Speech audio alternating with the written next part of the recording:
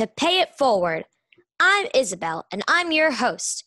I'm here to spread some positivity and leave the world a little bit better than we found it. We need to unite, and we need to support each other. We need to use our voices to spark change.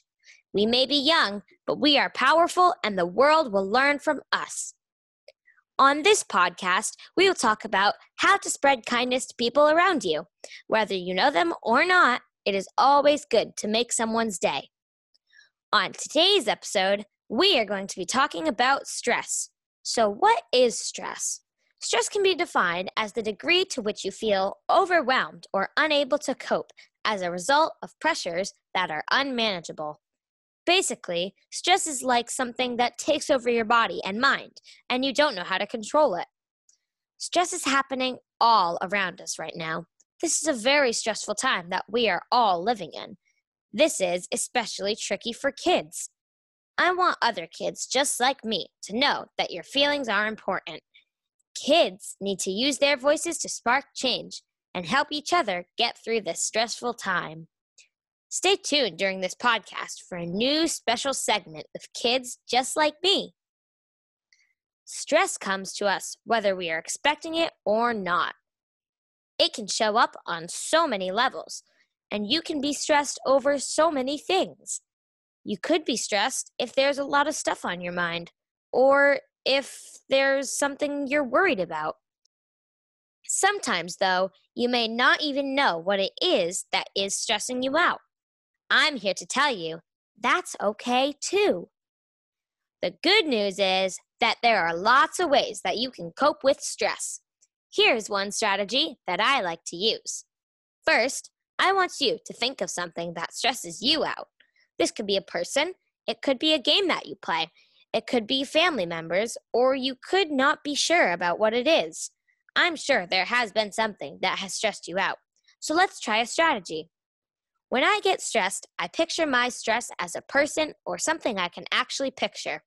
Close your eyes and really picture it. Once you have an image in your mind, try to give a name to your stress or worry. Let's call mine Bob for now. When Bob takes over me and my body, I need to work on getting Bob out of my mind. Bob wants my thoughts all to himself, but I can't let that happen. So I picture myself using my power to overcome the image of Bob I have in my mind. Picturing it in my mind helps me to develop my power and build my confidence about being strong enough to overcome it. Let's hear it from other kids' perspectives. Welcome to a new segment called Word on the Street. I want you to hear the voices of kids like us who are dealing with stress during this challenging time. I asked a few questions of our guests, and here are the answers from kids of all ranges and ages. So for our first guest, we have a 7th grader. What are some things that stress you out? Probably things I stress out about are probably my schoolwork and getting up in the morning. How do you get over your stress or worry? Probably extra help from my friends or my family or my teachers. For our next guest, we have an 8th grader. What are some things that stress you out? A lot of the time, I get stressed before races. How do you get over that stress or worry? Sometimes I take deep breaths or do stretches. And for our last guest, we have a 6th grader. What are some things that you get stressed about? Well, sometimes I get stressed about a game, and it sometimes gets me aggravated. What are some things that help you get over that stress or worry? Well, I just keep trying to get better and try to do my best. Wow! So many people have so many different ways of putting up with stress. Being stressed right now is totally normal. Keeping your stress and worry inside, though, is not helpful. You shouldn't feel ashamed for needing to use a strategy to deal with stress. I hope you can take one of the ideas of our guests today and try to manage your stress or worry with that.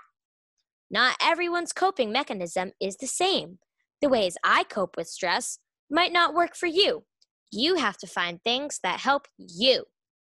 And we have to be there for each other to support the use of new strategies to cope with stress. One final thought. We have talked a lot about you when you're stressed. So let's talk about how to help the stress level of others and support your friends with stress. Sometimes you can tell when your friend is stressed by their facial expressions, their speech, their actions, and behaviors. But remember that you sometimes can't tell at all. Check in with people often. Be present and pay attention to those around you. Ask the people you care about what they might need from you. Could you help them with something? Maybe cheer them up a little? At the end of each episode, I want to give you something to do that can help spread kindness and positivity. So for today's #KindnessKudos, I want you to take a deep breath and think about things that will calm you down. Write them down so that you remember. Enough small sparks of kindness will eventually create a fire of positivity. Spread love, gratitude, and make the world a better place. Post a photo on your Instagram story and do a #KindnessKudos and tag me @KindnessActivist on Instagram. See you next time on Pay It Forward.